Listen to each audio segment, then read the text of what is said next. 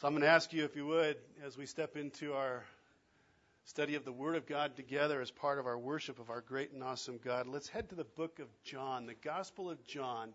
Matthew, Mark, Luke, then comes John chapter 20. If you'll make your way to John chapter 20. If you need a Bible this morning, Dennis is ready to hand you one of those. And if you don't own a Bible, then you keep this Bible. Let it be our gift to you this morning.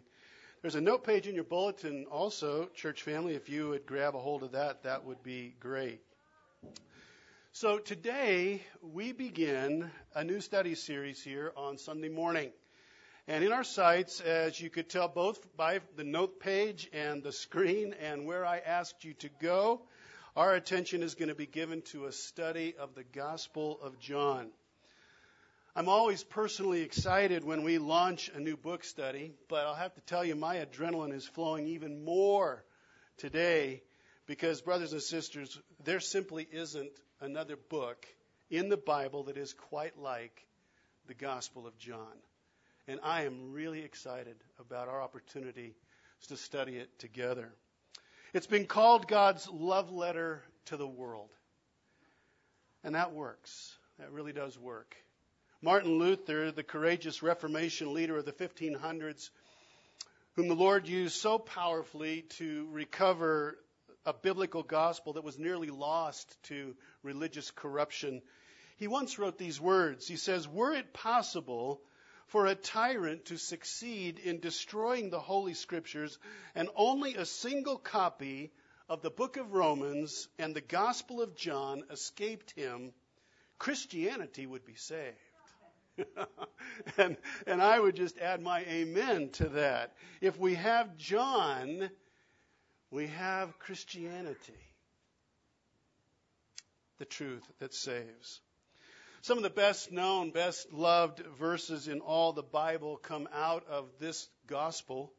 In fact, what verse instantly pops into your head when you hear the word John? John 3:16, absolutely. For God so loved the world that he gave his only Son, that whoever believes in him should not perish but have eternal life. If you're a football fan, you're probably going to see that poster in the goal at the end zone today on television. Somebody will have John 3:16 on a poster. But there's John 5:24. Jesus said, "Truly, truly, I say to you, whoever hears my word and believes him who sent me has eternal life. He does not come into judgment, but has passed from death to life." Crossed over from death to life. Your version may say that. In John 6:35, Jesus said, "I am the bread of life. Whoever comes to me shall not hunger, and whoever believes in me shall never thirst." Or how about John chapter 10, verse 11? "I am the good shepherd. And the good shepherd lays down his life for the sheep." Or in 11:25, outside of a grave, Jesus says, "I am the resurrection and the life." And in chapter 14, these beloved words, "Let not your heart be troubled. Believe in God. Believe also in me. In my Father's house are many rooms. If it were not so, I would have told you." He's going to prepare a place for us. And in verse 6 of that chapter, Jesus says, "I am the way and the truth and the life, and no one comes to the Father except through me." And we say amen and amen. Because of these and many other verses like them, John's gospel has been a source of unspeakable blessing, eternal blessing for 20 centuries of God seekers. Perhaps no other Bible book has been the means by which more people have come to know and to believe in Jesus as their Lord and Savior than the book of John. And that alone makes John's gospel worthy of our very best efforts, doesn't it, church? Yeah. Now, when we start a series like this, it might seem like the best place for us to begin would be at John chapter 1, verse 1. When Dorothy in The Wizard of Oz asks the good witch how to get to the Emerald City, the good witch says, "Well, Dorothy, it's always best to start at the beginning," right? Just follow the yellow brick road. That hurt to do that. Now, that advice seemed to serve Dorothy quite well. Start at the beginning, and you'll get where you want to go. But church family, for us, that might not serve quite as well as beginning at the end. And that's why your Bible is not open to John chapter 1 in this moment, but to John chapter 20. So follow me to verses 30 and 31, where John actually tells us why he writes this 21-chapter gospel. Verse 30. Now Jesus did many other signs in the presence of the disciples, which are not written in this book. But these are written so that you may believe that Jesus is the Christ, the Son of God, and that by believing you may have life in his name. The Gospel of John is a Holy Spirit-inspired presentation of Jesus Christ, who he really is and what he has done to save sinners. It's an eyewitness account from one of Jesus' closest disciples. It focuses on the last 3 years of Jesus' life, and especially on his death and his resurrection. And John's purpose could not be more clear, church family. But these are written so that you may believe that Jesus is the Christ, the Son of God, and that by believing you may have life in his name. John is writing to awaken faith in unbelievers and to sustain faith in those who already believe. And in this way, lead both of those groups, the believer and the unbeliever, to have eternal life with God forever. That's the purpose of this book. Now, John is known in history as the Apostle of Love. That's a title that has been given to him. And the reason that he carries this title is because he makes reference to love more than 80 times in his writing. But John is also passionate about the truth. He mentions truth 45 times in his gospel and in the epistles. Love 80 times, 45 times truth. But church family, 100 times in this gospel alone, John uses the word believe. But these are written so that you may believe that Jesus is the Christ, the Son of God, and that by believing you may have life in his name. We put all of that together, and John wants us to know the truth about Jesus so that we can confidently believe in Jesus, who he is and what he's done for sinners, and enter into an eternal personal love relationship with God through him. That's why he writes this gospel. That's the purpose. That's the message. That the eternal God, infinite, transcendent, all-knowing, all-powerful, all-present, everlastingly unchanging, the one true God, the living one who is at the same time 3 distinct persons, has come into our world, put on flesh, lived our life, died our death, so we can have his life. That's why he writes the Gospel of John. And so our goal in this series is going to be really simple. To discover, proclaim, and believe the truth about Jesus Christ that will awaken faith in some, hopefully many over the course of this study series. Awaken faith in some as sustain and deepen the faith of those of us who already believe. And so that's why I gave this series the super complicated title, Jesus. Know him and believe. Couldn't get much simpler than that, right? Know him and believe. Okay then, having begun at the end, let's now head for chapter 1 and start at the beginning. You'll take your Bible and go there. And as we do, we engage three of the most amazing, mind-boggling, soul-gripping verses to be found anywhere in the Bible. In fact, can we read them aloud together, church family, right off the screen? I can't think of a better way for us to step into this book than for us to read these verses aloud together. Let's do it right off the screen. In the beginning was the Word, and the Word was with God, and the Word was God. He was in the beginning with God. All things were made through Him, and without Him was not anything made that was made. And there's a resounding amen that goes with that. Church family, do we have any idea how staggeringly glorious the truths are that we just proclaimed together? Do we even have a clue?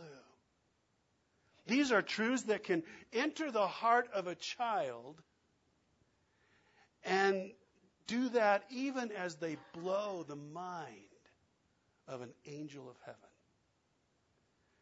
And here they are. These verses sitting before us. What a gift. What a gift.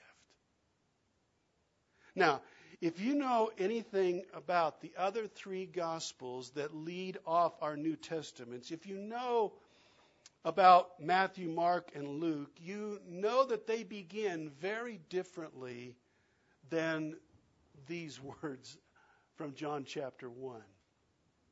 Matthew begins his Gospel with Jesus' genealogy from Abraham up to the time of Jesus. And then he talks about Jesus' birth in Bethlehem. Mark starts off his gospel talking about the baptism of Jesus and then moves through his life after that. And Luke leads off with the background story of John the Baptist, his birth, and then Jesus' birth in Bethlehem. And so these three Gospels, they were all written in such a way as to let Jesus' true identity grow in the reader's mind over time as you proceed through the reading of their book. The reader is reading about Jesus and continually asking, is this who I think it is? Could this be God in the flesh? As they walk us through Jesus' life story.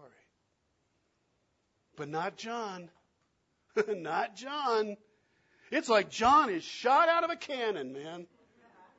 He, in effect, says, in the very first words out of the end of my pen, I want you to be blown away with the true identity of Jesus so that there's no confusion, there's no misunderstanding. John means for us to read every word of his gospel with the clear, almost incomprehensible, amazed knowledge that Jesus was and is the eternal second member of the Trinity, that he is God, the God who created all that is and then stepped into what he made so that he could lay down his life and save us from hell. John wants us to know who Jesus is, and he wants us to know that right away. When we see Jesus at a wedding in chapter 2, when we see Jesus with a religious leader in chapter 3, with a woman by a well in chapter 4, or with a crippled man in chapter 5, or in a storm-tossed boat in chapter 6, or rescuing a woman from certain death in chapter 8, or caring for a man born blind in chapter 9, or attending a funeral in chapter 11, or riding a donkey in chapter 12, or washing men's dirty feet in chapter 13, or on trial for crimes that he did not commit in chapter 18, or hanging between criminals on a cross in chapter 19. John wants to make absolutely sure that it is never out of our minds that this is God. God of very God. The one true God. So that by the time we get to chapter 20 and the resurrection of Jesus, we simply have the final confirmation of what we have known all along. God came, conquered death, defeated hell, and offers us life. In the beginning was the Word. And the Word was with God, and the Word was God. He was in the beginning with God, and all things were made through Him, and without Him was not anything made that was made. It took John more than 3 years to figure out the true identity of who Jesus was. He doesn't want us to take more than 3 verses to get to the very same place. He wants us to have in our minds fixed and clear from the opening words of verse 1 all the way to 21:25 who Jesus really is. He's God. He's God. Now, brothers and sisters, as we step into these opening verses, we are immediately confronted with what strikes us as a rather odd term, the Word. In the beginning was the Word. And the Word was with God, and the Word was God. We know from verse 14 of this chapter that the Word is who? Well, it's Jesus. It's Jesus. And the Word became flesh, verse 14 says, and dwelt among us, and we've seen His glory. Glory as of the one and only Son from the Father, full of grace and truth. Clearly, the Word is the Lord Jesus. But John doesn't actually use that name, Jesus, until he gets to verse 17. So why does John say, in the beginning was the Word, rather than in the beginning was Jesus? Surely he must have a good reason, right? I mean, he's Holy Spirit inspired, so it's got to be a good reason, even if it seems a bit odd to us for him to start out with that term. Well, he does have a good reason. Many Bible scholars believe John uses the word, which is the Greek word logos, here, as a way to bridge into 2 cultures at one time, into 2 worlds, the world of the Jew and the world of the Gentile, the world of the Greek, the non-Jew. For the Greeks, logos was as a term was associated with impersonal reason, philosophical wisdom, deep thought. If you know anything about the ancient Greeks, man, they placed a premium on this thing called logos, wisdom and reason born of logical thought. That was huge for them. And for the Jews, the word logos would immediately take them back into the Old Testament, where the words of God were inseparable from God Himself. When God spoke, that was divine, powerful logos, God expressing Himself. And I say there are many fine scholars who think John is strategically using this term, the Word, to bridge into an unbelieving Jewish world and into an unsaved Greek world, seeking to connect both of them to Jesus with this term, right out of the blocks. And perhaps that's true.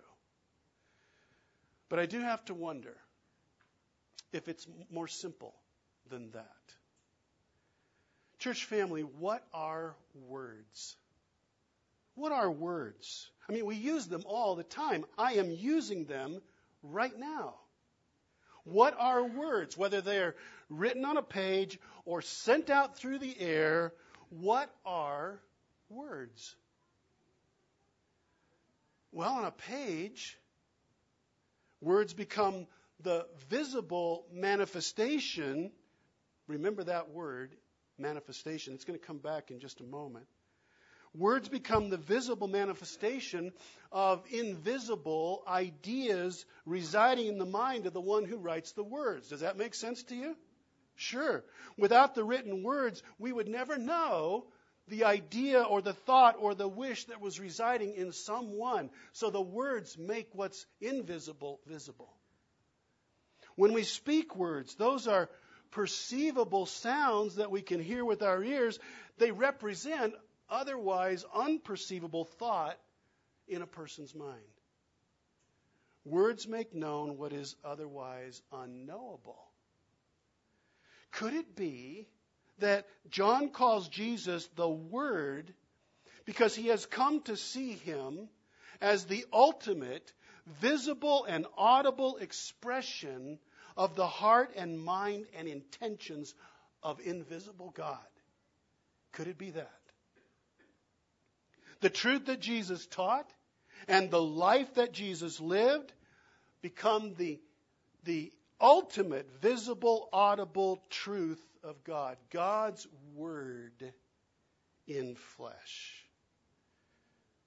Jesus, in His coming, in His living, in His teaching, His dying, and His rising again, is for John the ultimate, final, decisive message from God to a sinful, lost humanity. Jesus is the Word.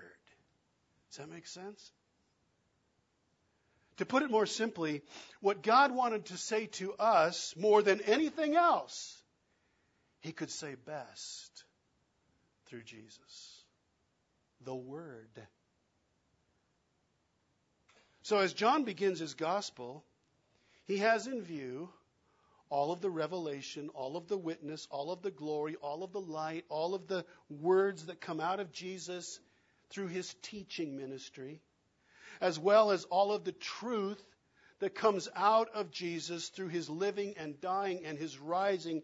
And he sums all of that up by simply saying, Jesus is the Word, the Logos, the final, ultimate, decisive, absolutely true and reliable, visible expression of the thoughts and intentions and indeed the very heart of God. He's the Word. As a matter of fact, I wonder if John isn't saying exactly what we find in the opening 2 verses of Hebrews chapter 1. Notice the connection. The writer of Hebrews says this: long ago, at many times, in many ways, God spoke to our fathers by the prophets. But in these last days, He has spoken to us by what? By His Son. The Word. The ultimate, decisive message of God to us. Does that make sense? Say yes. Yeah. Okay, good. Good. It makes sense to me. I want to make sure it makes sense to you. Now, if you flip that note page over, church family, what John wants to do in these first 3 verses is give us 4 absolutely essential truths about the Word, about Jesus, that will shape and define how we read the next 21 chapters. And I say truths about Jesus there on your note page because for John, it's all about the truth. Remember, he loves that word, truth. For him, it's imperative that we know at the very beginning of this gospel that Jesus is eternal, that He is God, that He is the second person of the Trinity, and that He is the not made maker, creator of everything that exists. Everything that exists. If Jesus is not all of these, then He's not and cannot be our Savior. That's how essentially important these 4 truths are. So let's take them in turn. Truth number 1. Jesus is eternal. Verse 1. In the beginning was the Word. In verse 2, He was in the beginning with God. The words, in the beginning, do they immediately take your mind, Christian, to another verse somewhere else in the Bible? What verse would that be? Genesis 1:1, right? The very first words of the Bible. In the beginning, God created the heavens and the earth. Now, do you think that's coincidental? Huh? No. This is Holy Spirit inspired Scripture. This isn't coincidental. No way. Genesis 1:1 makes no attempt to explain the existence of God. It simply states the truth that before there was a beginning, because beginning implies time and the presence of time and space and things, before there was a beginning, there was what? God, our God. There was God. self-existing, outside of time, eternally existing before the first second ever appeared on the clock. In the beginning, God. Doesn't try to defend it. It's a truth that's simply declared. God is before time. God's eternal. John begins his gospel by locating Jesus for us in precisely the same way, in relation to time, namely before time. Before there was a beginning, at the beginning Jesus already was, John is saying. Self-existing outside of time. Are you with me? All right. Jude, the author of that little one-chapter letter near the end of our Bibles, exalts in this truth with his great doxology that we sometimes end our morning services with. Jude chapter 1, verse 25. To the only God our Savior, through Jesus Christ our Lord, be glory, majesty, dominion, and authority. What are the next three words? Before all time, and now and forever. And we say, Amen. In the beginning, before there was time, there was the Word. Jesus is eternal. The Apostle Paul says this and even more in 2 Timothy 1, 9 and 10. Check this out. God saved us and called us to a holy calling, not because of our works, but because of His own purpose and grace. His own purpose and grace, which He gave us in Christ Jesus before the ages began.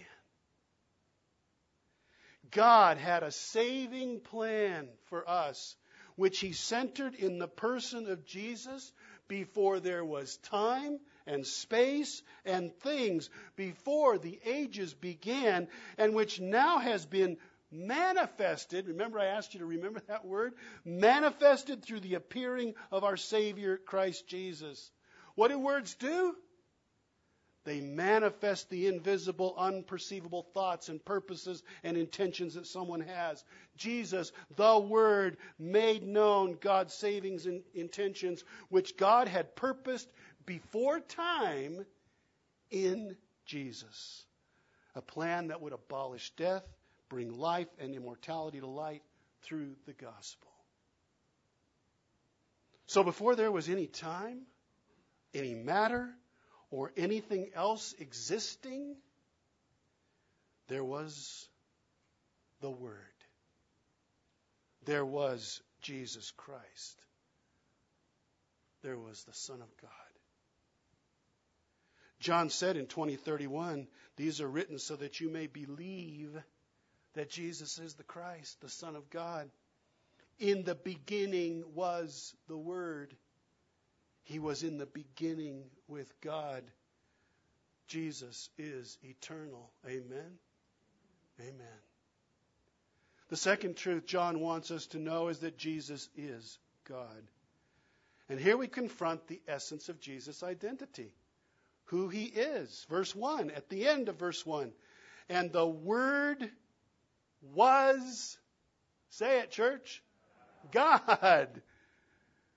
Which in the original Greek text reads, Theos ein ha logos. God was the Word. The Word was God. You can flip them over and do them no harm. They are the same thing. It's a staggering truth, church family. The Word who in verse 14 put on human flesh and came to live among us, Jesus Christ, was and is God. One of the special features of this amazing gospel is that, as we're going to discover together, is that some of the weightiest doctrines are delivered to us in the very simplest forms. This could not get any simpler, nor could it be any more weighty. Right?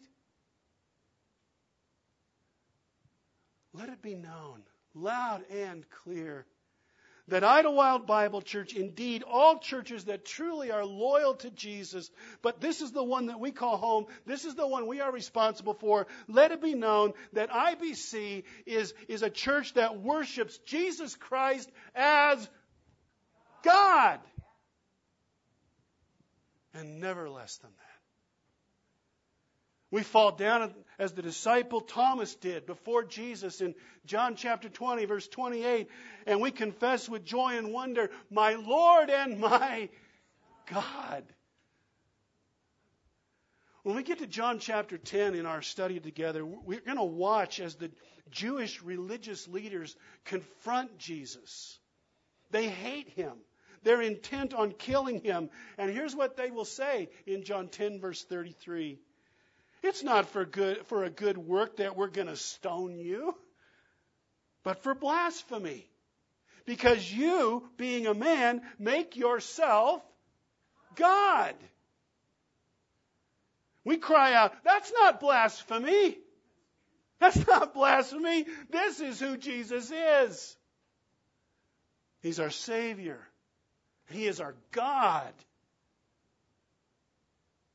The Word was God. God was the Word. A staggeringly glorious truth. Just 4 words. And yet the clearest, most direct declaration of the deity of the Lord Jesus that we will find on the pages of our Bible. Now, just as a sidebar, church family,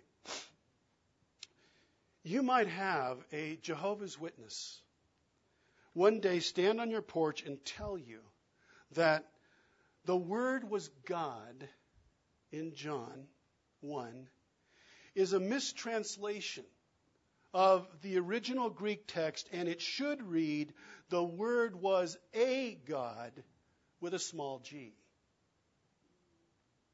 They will tell you this because they believe Jesus is actually the Archangel Michael, who for them is the highest of all created beings. And so the Word was a God with a small g. Brothers and sisters, not only is that abysmal Greek exegesis, verse 3 of this chapter is rendering that interpretation of this text impossible. And we're going to get to that in just a moment. To make Jesus a created being is the very opposite of the point that John is trying to make. Even the Jewish religious leaders got it, and they hated Jesus. You, being a man, make yourself God. They got it. The Apostle Paul says it like this in Colossians 1, 19 and 20. For in him all the fullness of God. In other words, all that makes God God was pleased to dwell. And through him to reconciling to himself all things, whether on earth or in heaven, making peace by the blood of his cross. In Colossians 2:9, for in him the whole fullness of deity dwells bodily. Is there anything confusing about that as to the identity of Jesus? It means that, and really, church family, you need to understand what this means for us. This means that as we study the Gospel of John, we are going to get to spend week after week after week, after week after week after week, after week after week after week. Because you know how we do it here. We are going to get to spend week after week after week getting to know God. To know Jesus is to know God. Jesus will say in John chapter 14, verse 9, if you have seen me, you have what? You've seen the Father. You've seen God. Do you want to know God? Do you want to know God? Then study John with us. Study John with us. And invite others to come and meet God as we study John. Church family, did you know that less than 2% of the people who go to church ever invite anybody to come to church? Do you know that? I would challenge you to invite somebody to come to church with you. And you could even tell them, if you come to my church, you're going to meet God. See what they do with that?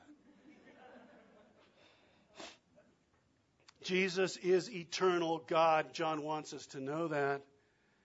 Now, if Jesus existed at the beginning, he pre-existed time and space, and if he existed already before anything was created, then he has to be uncreated. He is the uncreated one. He is God. But John doesn't want to stop with just that. That would be enough, wouldn't it? The third truth John wants us to know is that Jesus is the second person of the Godhead. He's the second person of the Trinity. In the middle of verse 1, the Word was, what's the next word? With God. The Word was with God. And in verse 2, he was in the beginning with God. Here John takes things even farther into the relationship that exists between Jesus and God, even repeating this twice to make sure that we don't miss it. Jesus with God. And here we bump up against this great, yes, mysterious doctrine of the Trinity. Jesus is God, 100% God. We just established that. Yet he has a relationship with God. He is with God. He's the image of God, perfectly reflecting all that God is and standing forth from eternity as the fullness of deity, but doing so as a distinct person with God even as he is God. That's what John is saying. How is that possible, you ask? To be God and with God at the same time. Church family, I don't know. That's a mystery. If I said I did know, you should fire me right now. There is one divine essence, God, who also self-exists in three distinct persons. John mentions two of them here, God the Father, God the Son. We're going to meet the third, God the Holy Spirit, later on in this book, and I can't wait for that. Because the Holy Spirit is so poorly understood by most of us, we're going to get to study him together. I can't wait for that. We try to explain the Trinity with earthly examples. They all just seem to kind of fall short, though. The Trinity's like water, right? You ever heard that one? Existing as a solid and a liquid and a gas, but all the same essence, H2O, right? Or the Trinity is like the sun, existing as matter and as heat and as light, but all the same essence. Or, this is one I don't really care for at all, the Trinity is like an egg, shell and white and yolk, but it's all one egg. Or the family, a father and a mother and a child, distinct persons, but they all have the same family name. Well, these are all nice tries at Trinity concepts, but they all break down at some point. The Apostle Paul said it correctly, I think, in 1 Corinthians 13. We see in a mirror dimly, right? We see in a mirror dimly, and we know only in partial ways, and how true that is. If we're going to believe in an infinitely great God, we better get comfortable with mystery, right? Especially when we talk about the Trinity. Though we may not be able to understand the Trinity, we dare not ignore it. It's absolutely essential to our right understanding of Jesus, who is fully God, but with him as a distinct person at the same time. That's important. In Matthew 28, 19 and 20, Jesus said it this way. Last words before he ascends into heaven. Go therefore and make disciples of all nations, baptizing them in the name of the Father and the Son and the Holy Spirit. Jesus doesn't explain the mystery. He simply affirms it's true. And the Word was with God. Jesus is eternal. He is God eternal, existing as the second person of the Trinity. John has told us that much. And the fourth essential truth John would have us know right out of the gate, Jesus is the not made maker of all the things that exist. Verse 3.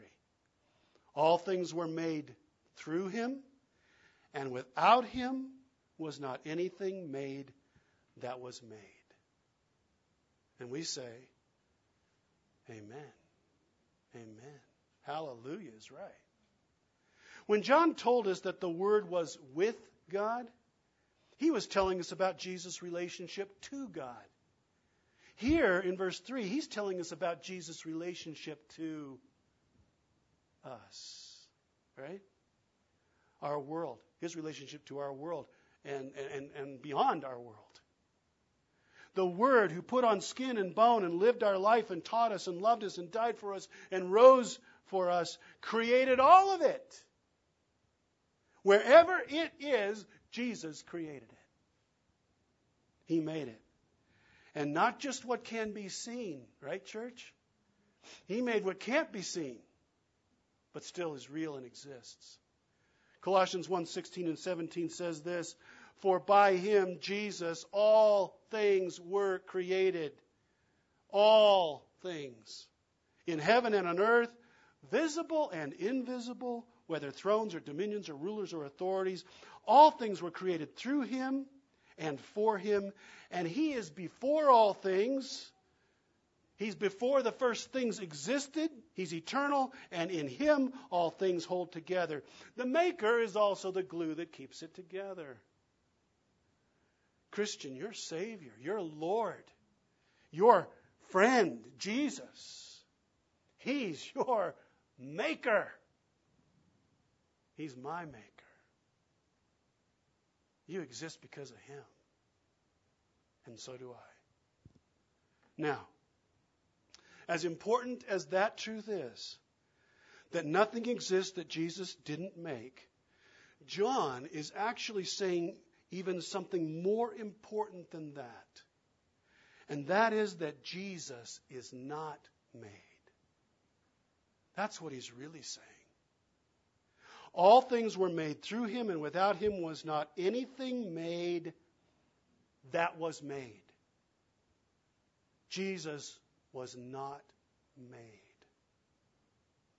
Now, suppose a Muslim or a Jehovah's Witness or a Mormon says, Jesus was not God. He was not eternal. He was created, the pinnacle of created beings perhaps, but still a created being. What if someone says that to you? Brother, sister, what if someone says that to you? Jesus is a created being. What are you going to say to